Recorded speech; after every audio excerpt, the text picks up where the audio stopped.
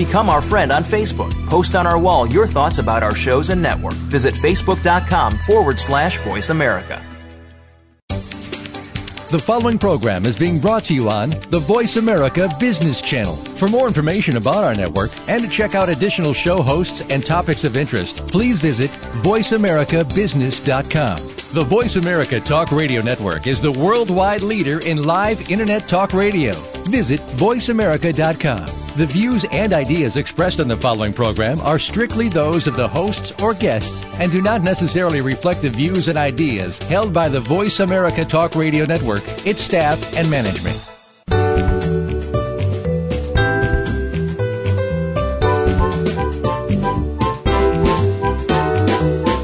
Are you ready for operational excellence?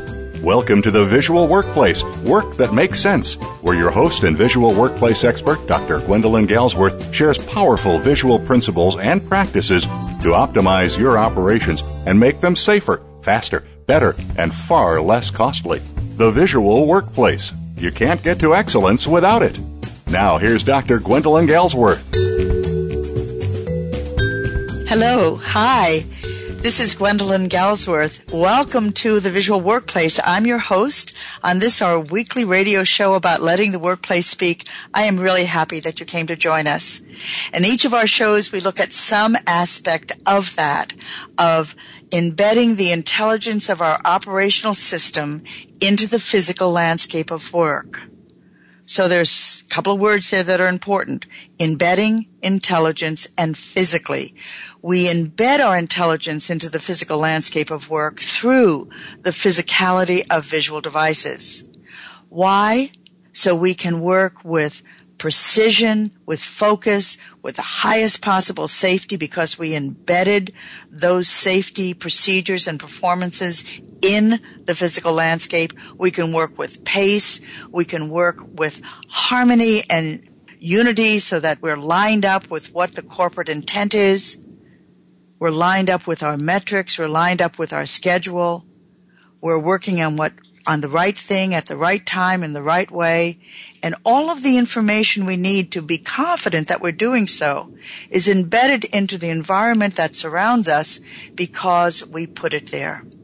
Because that was our intention. We made our intention concrete. We answered our need to know first of all, and we got control over our corner of the world, and then we answered our need to share so that what we know can help others do their work with focus, with precision, with highest possible safety, with pace, with alignment.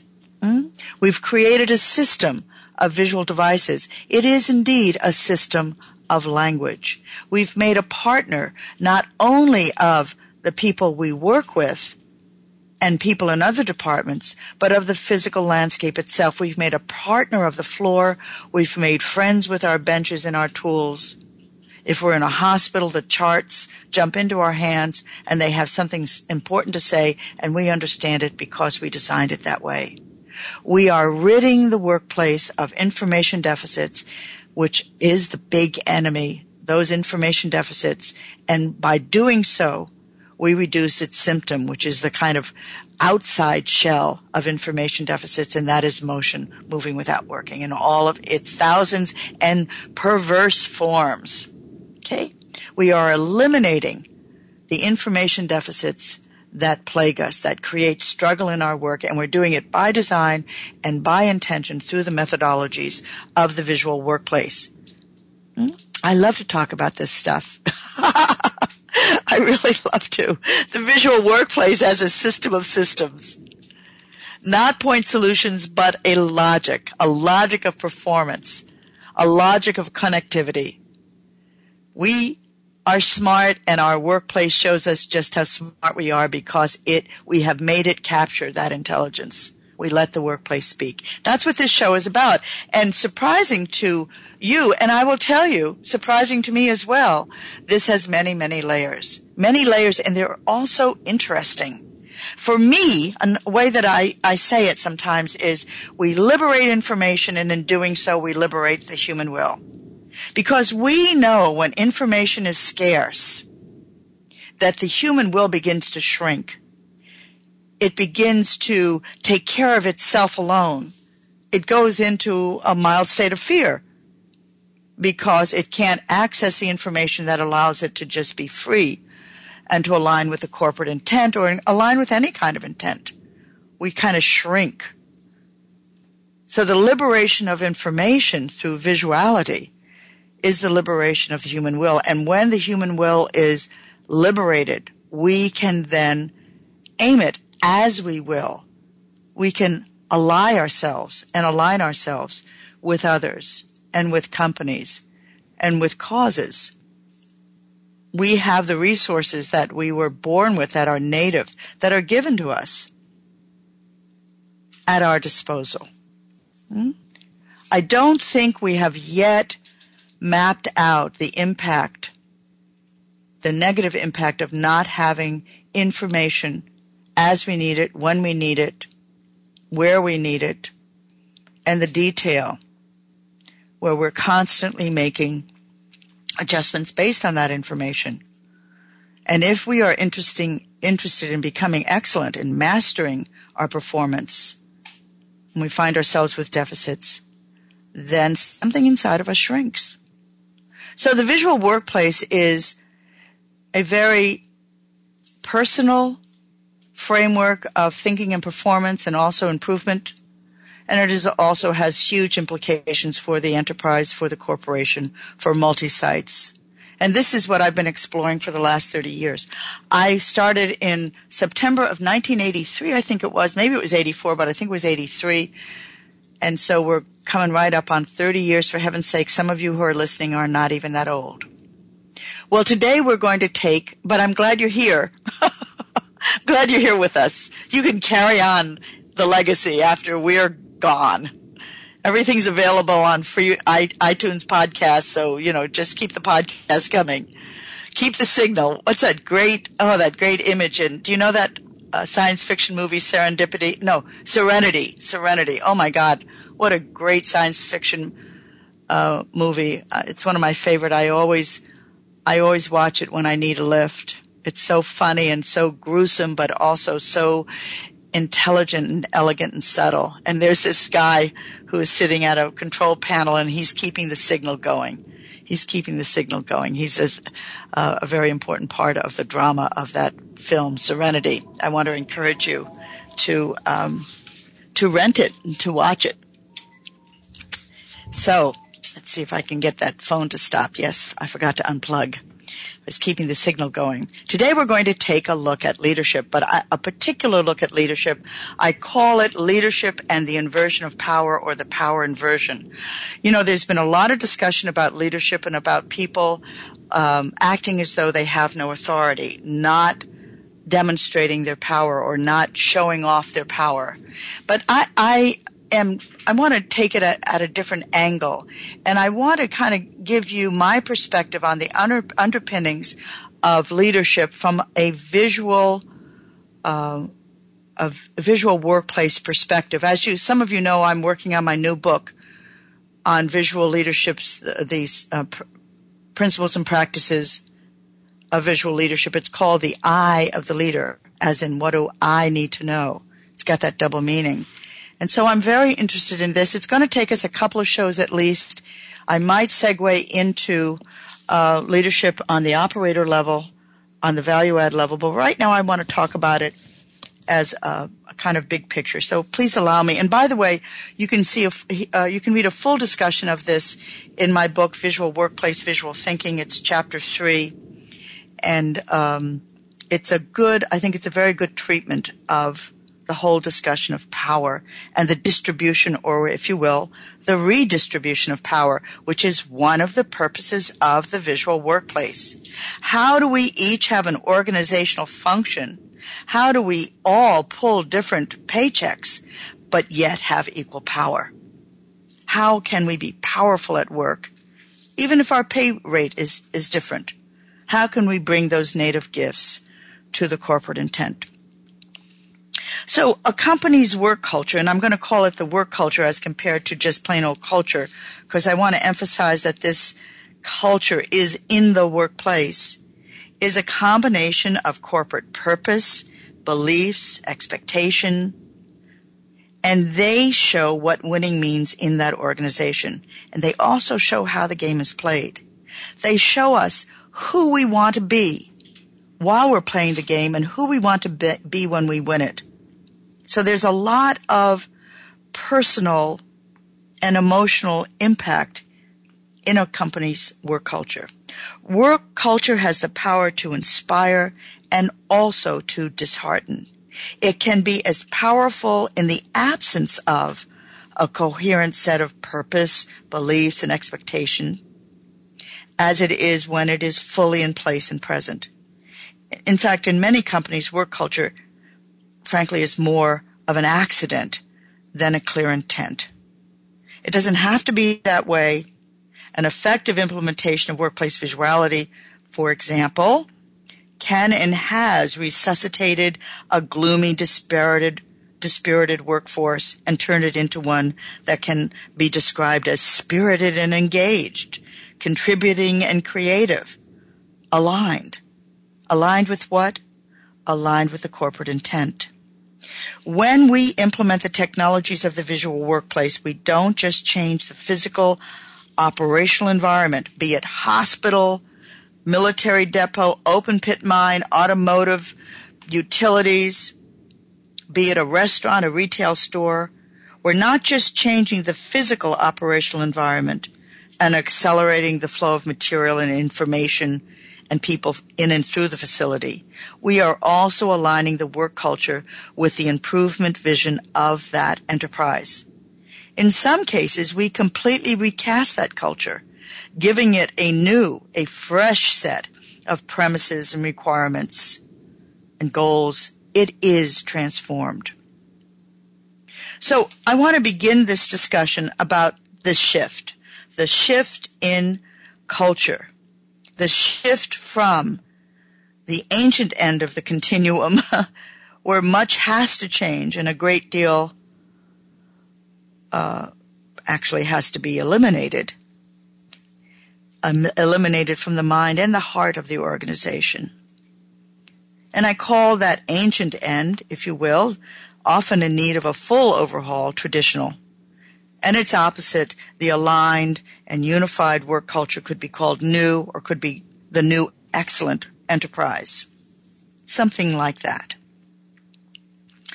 So we actually need a new paradigm of thinking and being and leading. The vast majority of organizations around the United States anyway, and what I've encountered around the world, are just beginning this journey to excellence. Some of the companies have faced mighty challenge. They not only have to reverse their production values, adopting, if you're in manufacturing, batch size of one in lieu of large batches, designing layouts based on flow instead of on functional silos, building quality in instead of inspecting it out. But they also have to rethink and reformulate the habits and the assumptions and preferences of nearly every member of the workforce, and including those of managers and management itself. You know, most companies don't grasp the scope and the scale of the change that's required when they first consider altering the conventions of their production system. Oh, let's change the lot size. Well, that's challenge enough. How could there be more? And yet there is more, a great deal more. We've discovered that. We've discovered that changing batch size is just a kind of application of a tool. The more may be set aside for a time, but it cannot be ignored. And the more is the fabric of the work culture, which is the sum total of each and every interaction that transpires. That's what it is. Across a shift, a day, a week, a month, a year, for the life of the enterprise, that's what's being expressed. Work culture is not an isolated event. It exists across the life of the company, and it expresses the quality of that life. It is the context of production.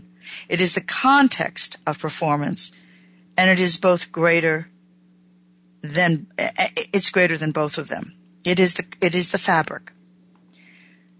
I want to resume this and I want to move us towards a discussion of the power behind a culture, work culture, And let's pick that up after our break.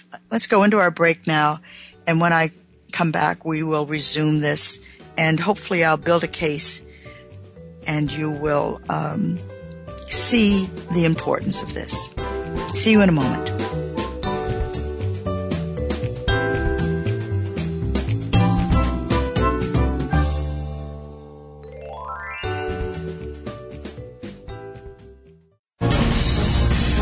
Voice America Business Network, the bottom line in business. Are you ready to bring the power of the visual workplace to your company? Gwendolyn Galsworth, visual workplace expert and award-winning author, is available to help you harness and maximize that power. With nearly 30 years of hands-on experience, Dr. Galsworth shows you how through in-house seminars, site assessments, total company conversions, keynotes, coaching, and consulting. Learn about visuality through our books, DVDs, on-demand webinars, Visual Edge learning packages, and a host of other teaching materials. Enroll in the Visual Lean Institute and get trained and licensed as an instructor or QMI affiliate in any of our 9 core visual workplace courses. Keep your visual workplace going and growing. Visit our website at visualworkplace.com to learn more about workplace visuality, our products and services, and when Gwendolyn will be presenting near you. That website again is visualworkplace.com. The business community's first choice in Internet Talk Radio. Voice America Business Network.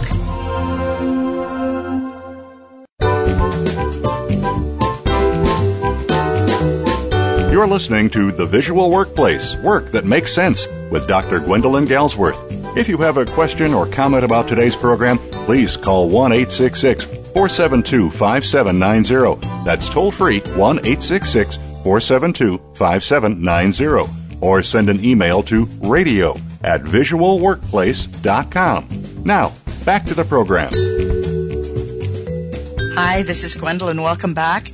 Welcome back to the Visual Workplace. We're in the second segment of the show, and today we're looking at leadership and the inversion of power. And it's going to take us a little while to kind of build the case, but we are talking about the visual workplace, and you can be assured that if I'm talking about this topic, I have, if not a formula, then a discussion of how the visual workplace helps to make this happen.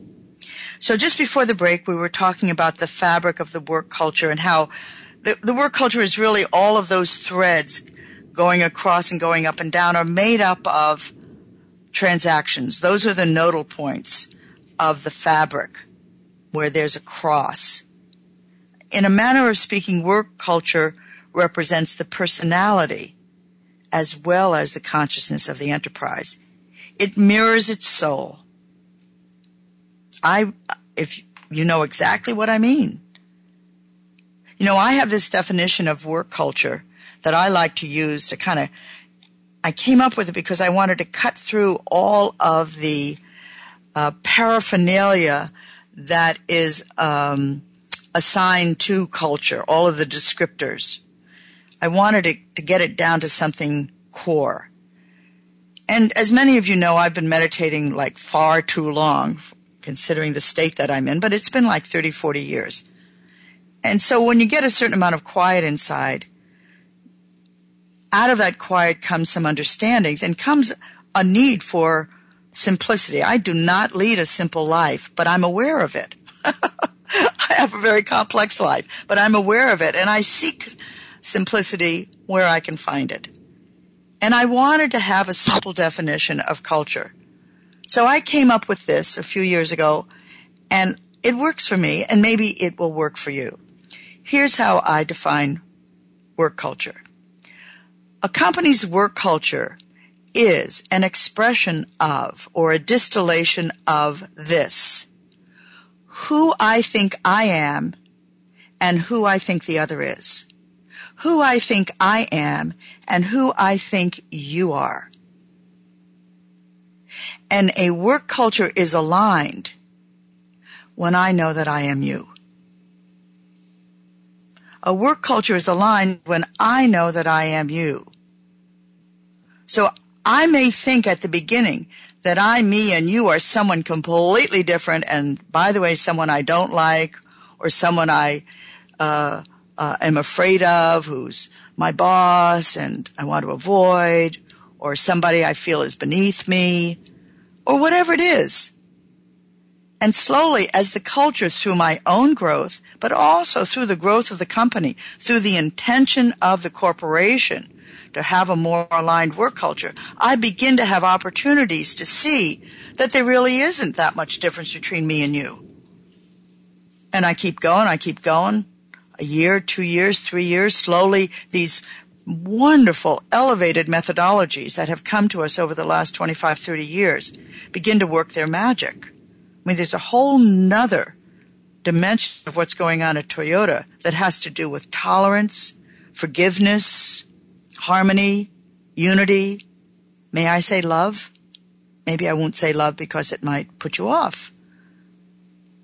But this kind of fullness of spirit. And over the time, I begin to tolerate you more. I begin to see through the way that you create improvement around you or respond to improvement, the way that you respect or don't respect your work, I begin to tolerate you more.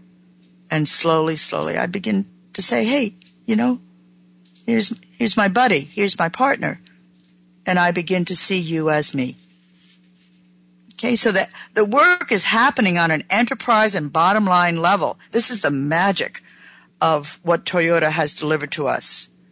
It's given us a formula for working through that and for creating the benefits. And believe me, there are stumbles along the way. We sometimes can't make that transition, or it takes us, but I think it just takes us longer. So there's a lot of companies around that are trying to make the changes in their production system. And in a way, they keep at arm's distance this idea of changing the work culture. But the work culture describes, explains, and defines who the enterprise is, what it's about, what it values, and how it conducts itself. This is playing the game, what I was saying before.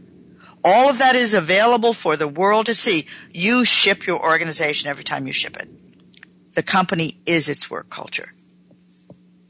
And I don't mean mamby-pamby, nicey, group therapy stuff. I mean respect and excellence and mastery and zest and diligence and vigor and rigor. Every part that's made, every deadline that's met or missed, every piece of information shared or lost, every truth, every lie, every promise made or broken impacts that work culture and reshapes it however minutely. No detail is immune. The conversion of the production system to lean, for example, the installation of pull and accelerated flow, the smoothing out of the critical path, requires a parallel and intentional transformation in the work culture. Changing your production system, or getting a production system, I should say, will certainly impact the culture of work in your organization, but it will not align your culture sufficiently to raise that impact to a level of sustainable excellence. That's where visuality comes in. And that's why I've often described visuality as visuality and lean as two wings of a bird, of equal importance, and they must work together. And if you have one and not the other, you can't fly anywhere. You can't go off anywhere. You got a one-winged bird. If you ask a bird which wing is more important, the left or the right, or the visual or the lean, the bird will show you simply by flying off. Both of them will beat strongly, and beat with intention towards the goal. Even companies with well-oiled paternalistic frameworks of governance, may I say, must change. That genie is out of the bottle. If you had to land on one word that captured the substance of that change, the word would be empowerment. But I want to peel the layers of that word empowerment. This revolution, it's a revolution in consciousness. It's a revolution in power and the redistribution of power. It started 50, 60, 70 years ago. And the world is still unraveling its implications and its applications. In business and industry, much of that activity is trained on the conversion of the work culture into one of greater balance and greater power. So we're seeking this new paradigm of power or governance as a way to define and redistribute power. You know, my father went to the Communist Revolution in Moscow in 1916, 1917. He was 17 years old. He came from a very, very, very, very poor and desperate family, first in Switzerland and then in Italy. His father died when he was 4 years old. His older brother, Bruno, used to call Pop in every Sunday and beat him up. And my father said he would do it because he knew I did something wrong during the week. He didn't know what it was, but he knew he did something, and I did something, and he punished me for it. Every Sunday I'd get a beating.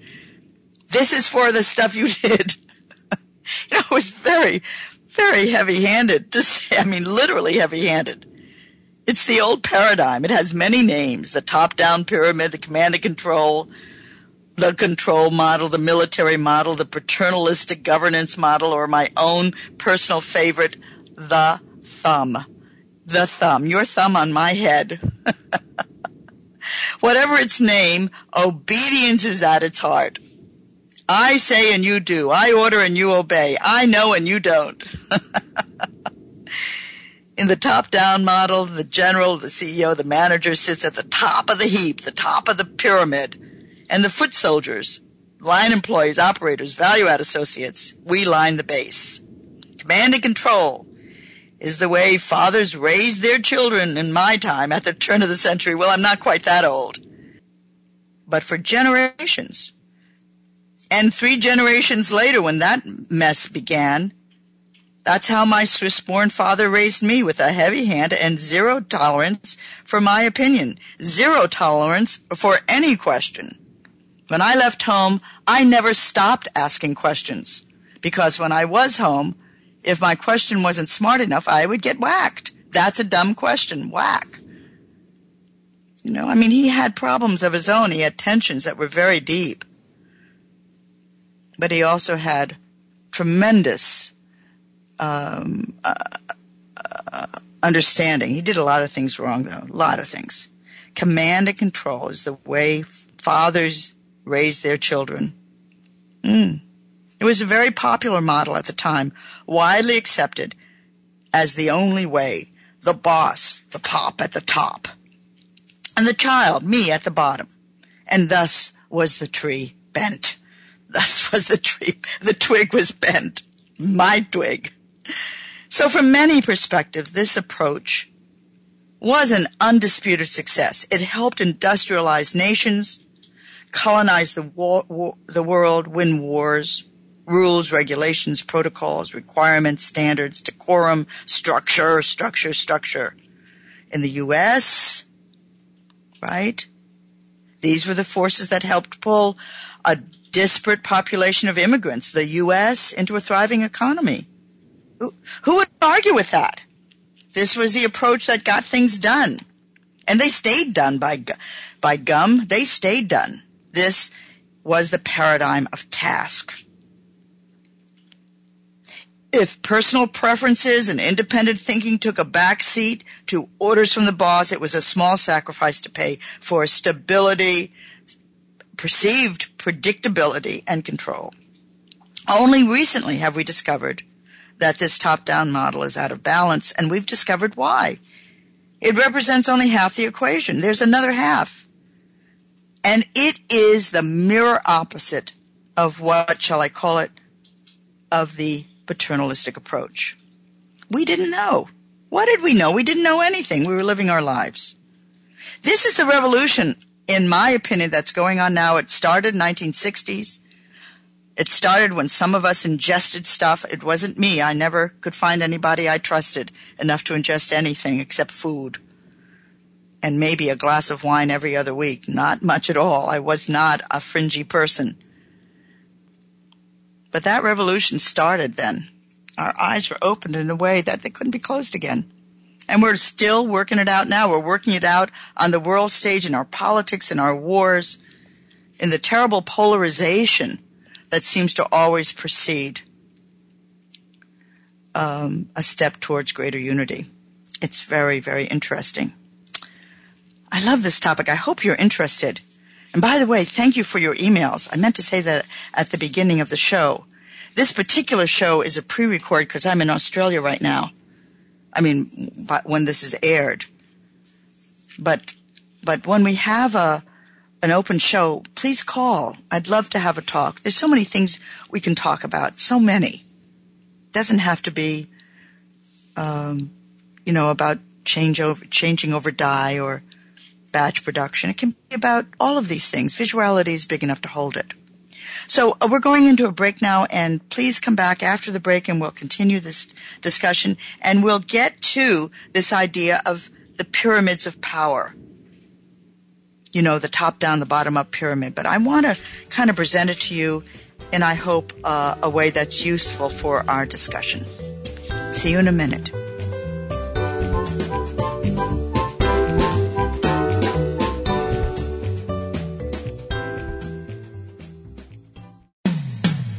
When it comes to business, you'll find the experts here.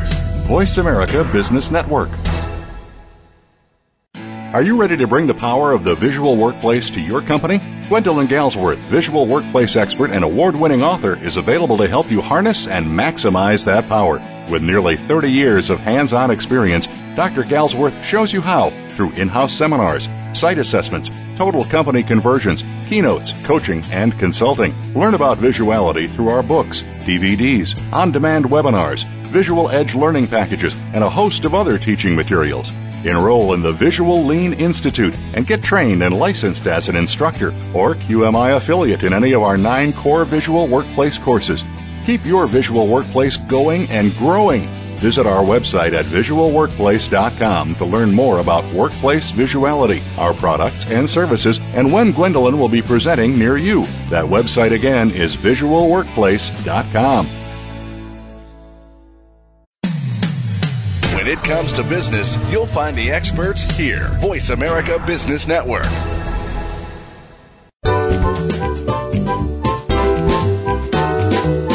You're listening to The Visual Workplace, Work That Makes Sense, with Dr. Gwendolyn Galsworth. If you have a question or comment about today's program, please call 1-866-472-5790. That's toll free, 1-866-472-5790. Or send an email to radio@visualworkplace.com.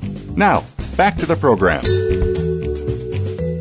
Hi, it's Gwendolyn, and you're at the Visual Workplace. Thank you for coming today, and thank you for participating in our conversation. Today we're talking about leadership, and we're talking about power, the inversion of power, the distribution of power, the redistribution of power, the quantum we call power, and how it impacts the other big thing we call work culture, how it impacts us. And just before the break, I was talking to you about the kind of very uptight model of our dads, our heavy-handed dads, at least mine, the top-down paternalistic model. And in a way that represents, iconically, the icon would be the pyramid. It would be the top-down pyramid, with the general or the CEO or my pop at the top and little me at the bottom, or the foot soldiers. Your thumb, my pop's thumb on my head, telling me to do things. I came home one day from school. I was about 14. It was beginning of the summer, and I was looking for my pop. He always sat in the backyard. He had a heart attack when he was quite young, around 50, and he was the one who brought us up while my mother went to work. Oh boy, was that a really unfortunate occurrence. But at any rate, he was there, and I went to the back of the yard to find Pop, who was sitting there contemplating the universe and capitalism and communism and the other things that would run around his head, causing trouble. And he said, "Sis," he used to call me Sis. "Sis, put on your boots, get the bucket. The weeping willow has backed up." Oh no! The weeping willow was in our front yard, and every now and again it would grow into our sewer. And you would know that because when it grew into our sewer, because the basement would overflood. They would overflow with stuff, and I'd get on my boots and get my bucket and my little shovel, and I'd take care of it. There was no question of my saying no. There was just, even that was frowned upon. Just do it. No complaints. Stop whining. Very, very different culture. He was from European, so he was heavy-handed. He was the general. So I want to describe to you these two pyramids. I call them the pyramids of power. But we only really see the power that's in the top-down pyramid. And I want to talk to you about this in a way that I hope will surmount any limitation that we might have on radio and you not being able to see things, because I think you'll be able to see this. And I'll also, if you want to look at my book, Chapter 3, the pyramids are laid out there and they kind of move around and do things. So let's name the top-down pyramid as command and control. And let's name its opposite, or the bottom-up pyramid, as just that, the bottom-up. The foot soldiers are lining the uppermost edge of the pyramid. We've reversed it. And the general commander, CEO, is occupying the bottom spot, the apex, the point, but it's pointing down. The notion of leadership is literally turned on its head. The supreme commander now becomes the servant leader. Servant leadership. Beautiful concept. And whom does that leader serve? The value-add associate, the hourly employee, the operator, the technicians, and the nurses. The message is clear. The leader's role in this new paradigm is to help value-add associates become more effective in their work and more engaged, and therefore contribute increasingly more to the bottom line. He is a servant leader, and as such, he attunes and listens to the needs of those whom he serves. That is his job. But I want to say that's only part of his job. The bottom-up pyramid represents the empowerment model. Its goal is greater participation, greater employee effectiveness, and the sharing of power. Because the pyramid is inverted, the power and the authority of the enterprise flows upwards into the line of value. Value add, right? The value add level. It flows upwards into the value add. The focus of leadership has shifted to promoting and tangibly supporting others so that the process, the flow, quality, safety, cost improve. That's the longhand for improvement of overall lead time, so that we begin to take time out of the process. We gather speed, appropriate speed. The emphasis is not on the leader accomplishing his tasks, but on his helping others accomplish theirs, or on her helping others accomplishing theirs. For the value-add associate, the focus is no longer on unquestioning obedience. Top down, you will do what I say. The focus is now on line employees studying and understanding the process, not obeying the rules, becoming scientists of their own process. Masters of cause. Masters of cause is the way that I like it, because it sounds like masters of the world. They become masters of cause. And if you work, you know that mastery is a mastery of cause, often on the attribute level. We are mastering cause. How do you get people to do ordinary things? How do you get me to do ordinary things extraordinarily well? This is something that my sensei in the 1980s, Ryuji Fukuda, often said. Management is getting people to do ordinary things extraordinarily well. I love that quote. Ordinary things extraordinarily well. So the discussion is often, when we look at the top-down pyramid and the bottom-up pyramid, the discussion in a company, especially in the boardroom, is often which one to choose. Which one to choose? And I say it's a false discussion point. The bottom-up paradigm appears to be the polar opposite of the top-down. It's inverted, isn't it? And all of the previous assumptions and preferences and principles and values are now upside down. In this inversion, the previous power structure seems to be erased. We no longer have command and control. And I see to this day companies making this mistake, where we have this happy little phrase that actually came from Truman, lead as though you have no authority. But if you know Harry Truman, he did that occasionally. He did not do that all the time. He was his own powerful self as a leader, unquestioning commander-in-chief when the time came. And any attempt to remove the previous power base, which will be the command and control top-down approach, would almost certainly destroy the entire organization and not just the executive level. So we need that structure. And yet in the early 1980s, such attempts were made, however wrongly, and I believe they were wrong. Just we were misguided then.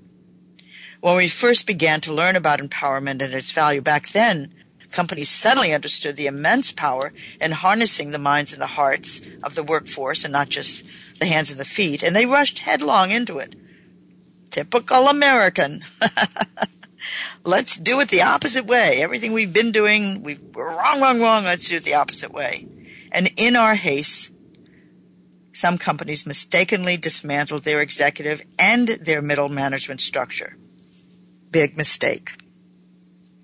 That was when quality circles ruled, and quality circles was like 8% of the production system and the improvement system. We didn't know it. It was the only percent we had been introduced to. The Japanese let that out, and I in my moments of grumpiness think they did that purposely just to throw us off the scent. It took us another 10 years to realize that the Japanese miracle was not about quality circles. It was about time. The Australians did that for us. Did I ever tell you that story? I won't tell it now, but I will tell it soon. The Australians are the ones who discovered the secret of the Toyota production system. And it was time-based. Now we take it for granted. But it used to be we thought it was quality circle-based.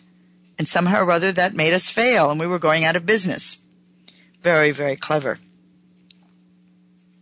So in wholly replacing or thinking that this was right, the top-down pyramid with that of the bottom-up, the companies erroneously turned over the running of their companies to quality circles, like I said, and other empowerment configurations. They were surprised when the enterprise failed. But you and I, we have the benefit of hindsight. We're not surprised. We see now that they threw the baby out with the bathwater. They threw their own power out. They threw their own power out when they gave power to operators, because they were in this duality, this polarized thinking. We have one or the other. But in fact, as I hope to show you, we must have both, because both are required. So we have now two pyramids, but what I want to describe to you is two different functions. Two different functions. So let's call the top-down pyramid, instead of command and control, let's just call that the executive function. And in that executive paradigm, the top-down, the executive is responsible for very special set of elements. No one else can do this. They're responsible for vision, mission, values, strategy, system, structure, resources. It's not that they don't share it once they structure it, but they're the ones who are responsible, if nobody else does it, responsible for identifying it, understanding it, codifying it, putting it into place, structuring it. His or her position at the top of the pyramid provides the long view that is required for the corporation to be able to align to its long-term objectives. The CEO sets the framework in place, answering what, who, why. What are we about? What are our products and services? What is our common purpose? What are our strategic objectives? And why? Why are these important? Why bother? How do they fit in?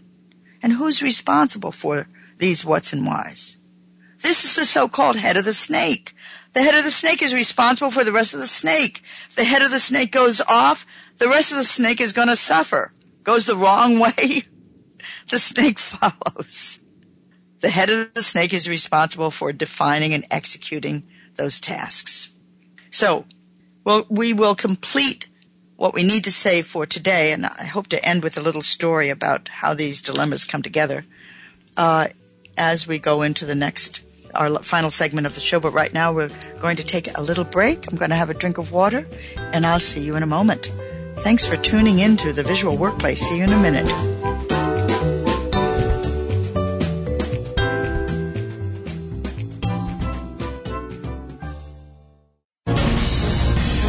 Voice America Business Network, the bottom line in business. Are you ready to bring the power of the visual workplace to your company?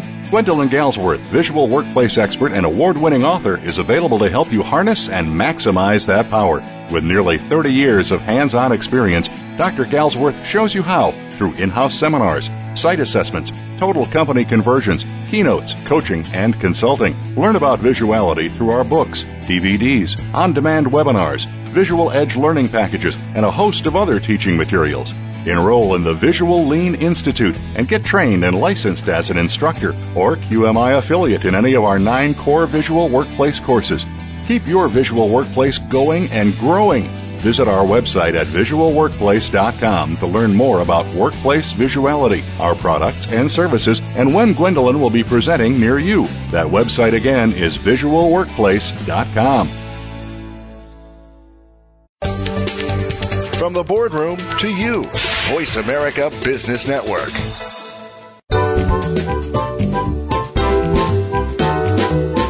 You're listening to The Visual Workplace, Work That Makes Sense, with Dr. Gwendolyn Galsworth. If you have a question or comment about today's program, please call 1-866-472-5790. That's toll-free, 1-866-472-5790. Or send an email to radio@visualworkplace.com. Now, back to the program. Hi there, it's Gwendolyn. Welcome to the final segment of our show today. You're at the Visual Workplace, and we are discussing a component of workplace visuality that is a huge byproduct and also an intended outcome of the journey to a visual workplace. And that is power and the redistribution of power. We're talking about power now on the leadership level. And we are, just before the break, we were describing power as 2 quantums. One quantum is the top-down command and control. Let's call it a pyramid because it's easy to understand. It's a very powerful structure. And the second is the reverse, the bottom-up, what we call the empowerment pyramid. So I want to call the top-down the executive pyramid, and I'm going to call the bottom-up, not the bottom-up, but the empowerment pyramid. And we see them, when we mistakenly understand how they work, as a choice. One or the other, either or, dualistically. Just before the break, I was talking to you about what I see as the responsibilities or the functions of the executive pyramid. The structure, the system, strategy, resources, values, vision, mission. Head of the snake. By contrast, the bottom-up or the empowerment pyramid focuses on the how the purpose is deployed, how the objectives are meant to be met, how products and services are made and delivered, how operations is used to fulfill the corporate intent.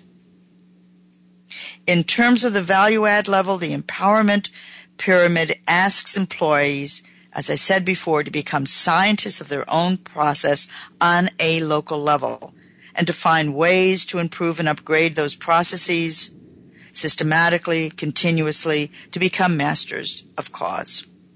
Masters of cause. I think I'll write a book. I have to think about what to put in it, but the title will be Masters of Cause on the Attribute Level. That's Poka-yoke.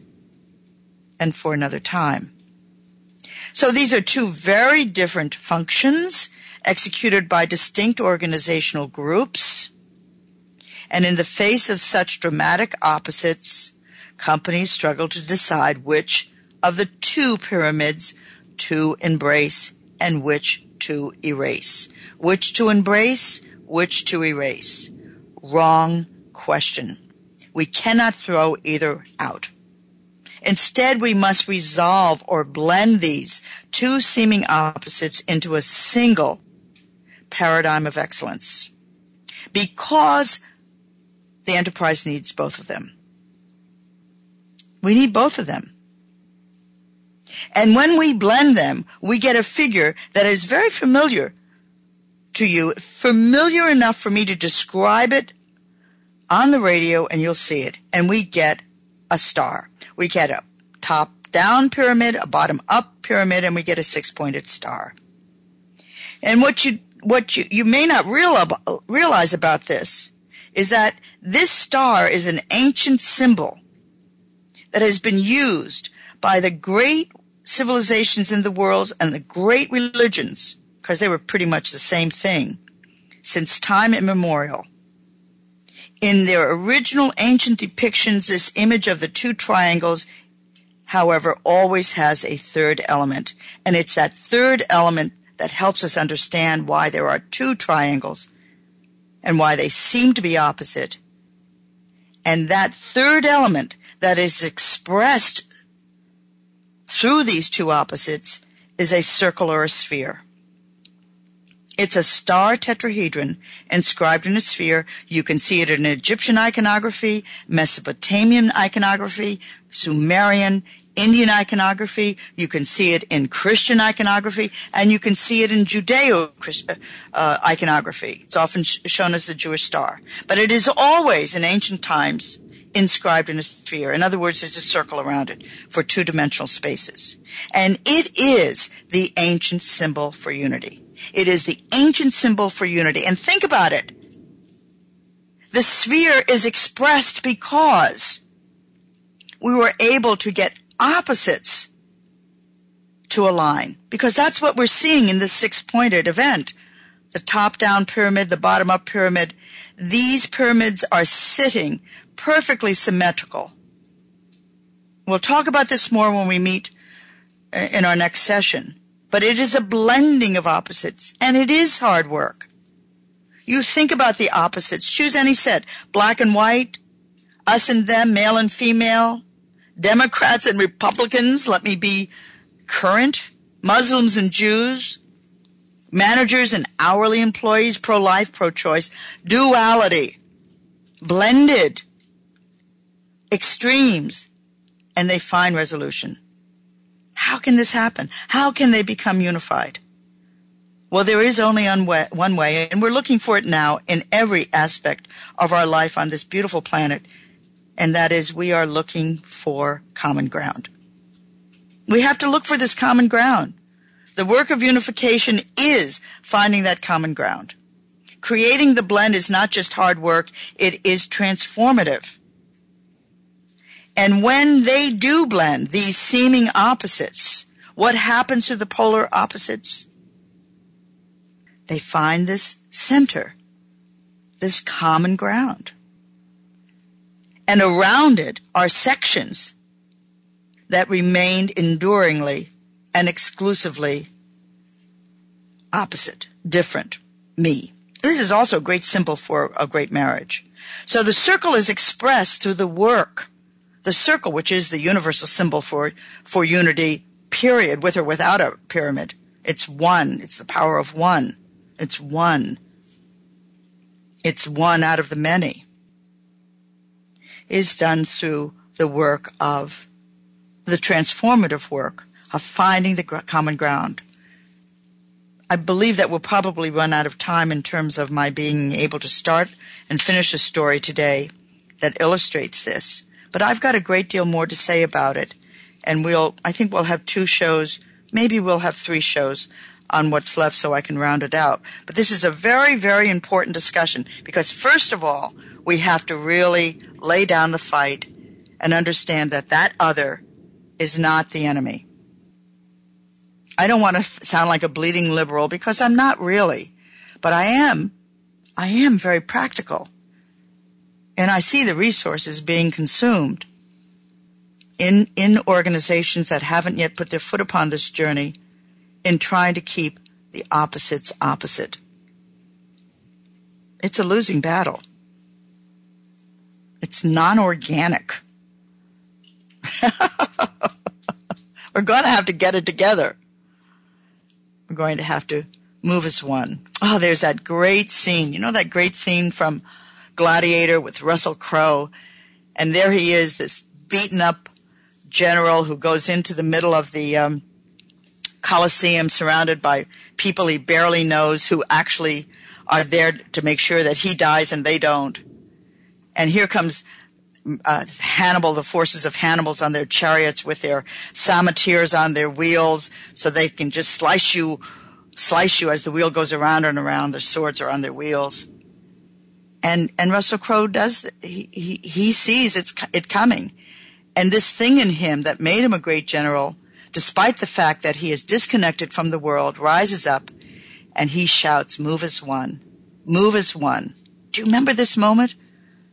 How fabulous it is. This is a movie that I give to leaders who come to me for coaching.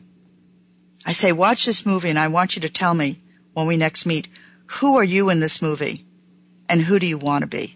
Who are you in this movie and who do you want to be? Of course, I want to be Russell Crowe, at least for that moment. Move as one, and they all come together and they prevail. Things get bloody, but they prevail because they see their individuality, but they come as one. They don't lose their individuality, but they understand the power of